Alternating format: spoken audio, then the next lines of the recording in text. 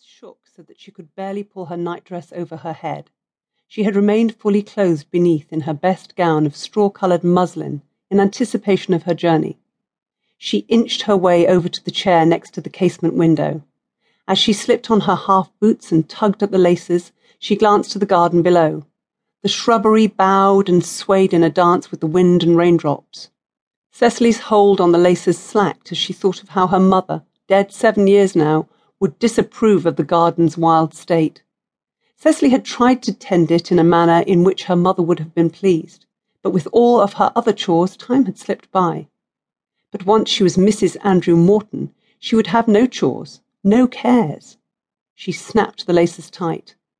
Andrew had promised her as much. He had whispered in her ear the promise of love and security, of freedom from worry and want. She turned back to Leah. The moon's intermittent light now slanted over her twin's slight figure, glinting on the long red hair. Only 12 minutes her senior, they were identical in so many ways. Looking at her was like beholding a living, breathing looking-glass, from her straight nose to the smattering freckles on her cheeks. But whereas Leah was far too cautious to follow the demands of her heart, Cecily was not. One day Leah would forgive her for stealing away in the dark of night. Once she married the heir of Arundel Park, their worries would cease. No longer would she be merely the daughter of the man who worked the estate's forge and did odd jobs in the village. For when Cecily returned from Scotland, she would be a lady. The scandal would pass, and Andrew's family would accept her as one of their own. Then she would send for Leah, and the nightmare they lived would end. The chime. The familiar melody was soft at first, but it seemed to grow louder, like a beacon summoning her, imploring her to move quickly. It taunted her, urging that if she did not hurry, she might awaken, and her cherished fairy tale would be no more than a tragic dream of what might have been. Lightning flashed in the tiny room, and at the brightness Leah stirred. If Cecily was going to leave, now was the time. With her boots now secured, she stood, crossed the room and pulled her packed valise from the corner where she had hidden it behind a chest. She opened a small box on the dresser and pulled out a folded piece of paper. At the top she had carefully written her sister's name in her finest handwriting. Everyone would wonder where she had gone. Someone needed to know. She propped the folded letter on the bureau where Leah would be sure to see it. A thrill surged through her, and she paused to look around the room that had been hers all her life. Even in the dark she could make out the low bed, the leaning wardrobe in the corner, the battered painted chest beneath the window. She turned to leave, but stopped as her eye caught on a simple coral necklace next to where she had placed the letter.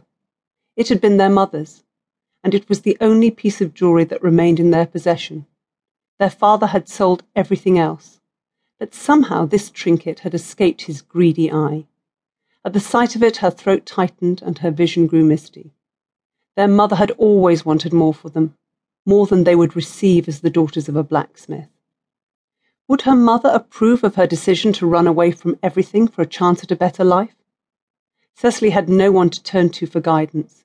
She had to trust her instincts. She snatched the piece of jewellery, tucked it in her bodice, glanced back at her sleeping sister, and quitted the room. The corridor was quiet, save for the steady fall of rain. It was too quiet. Normally their father's snores would fill the modest cottage. She tried not to let that fact dissuade her as she descended the steps, avoiding the spaces that would groan under her weight. With every step she should be feeling freer, lighter. But at the foot of the staircase, doubt washed over her. The tiny hairs on the back of her neck prickled. Cecily fought the ominous suspicion and strained to hear the night sounds, but the erratic beating of her heart drowned out all other noises. Another flash of lightning sliced through the darkness, lancing her already taut nerves. The sooner she was free of this cottage and the memories it held captive, the better she would be. She hurried through the kitchen and out the door to the overgrown garden. She hastened amid the neglected lavender, roses and foxglove. The hedges of overrun hawthorn and elderberry, which once had been a place of play, now seemed dangerous and foreboding. Ahead of her was the wooden gate. Only a few more steps. Cecily stopped. Was that thunder? No.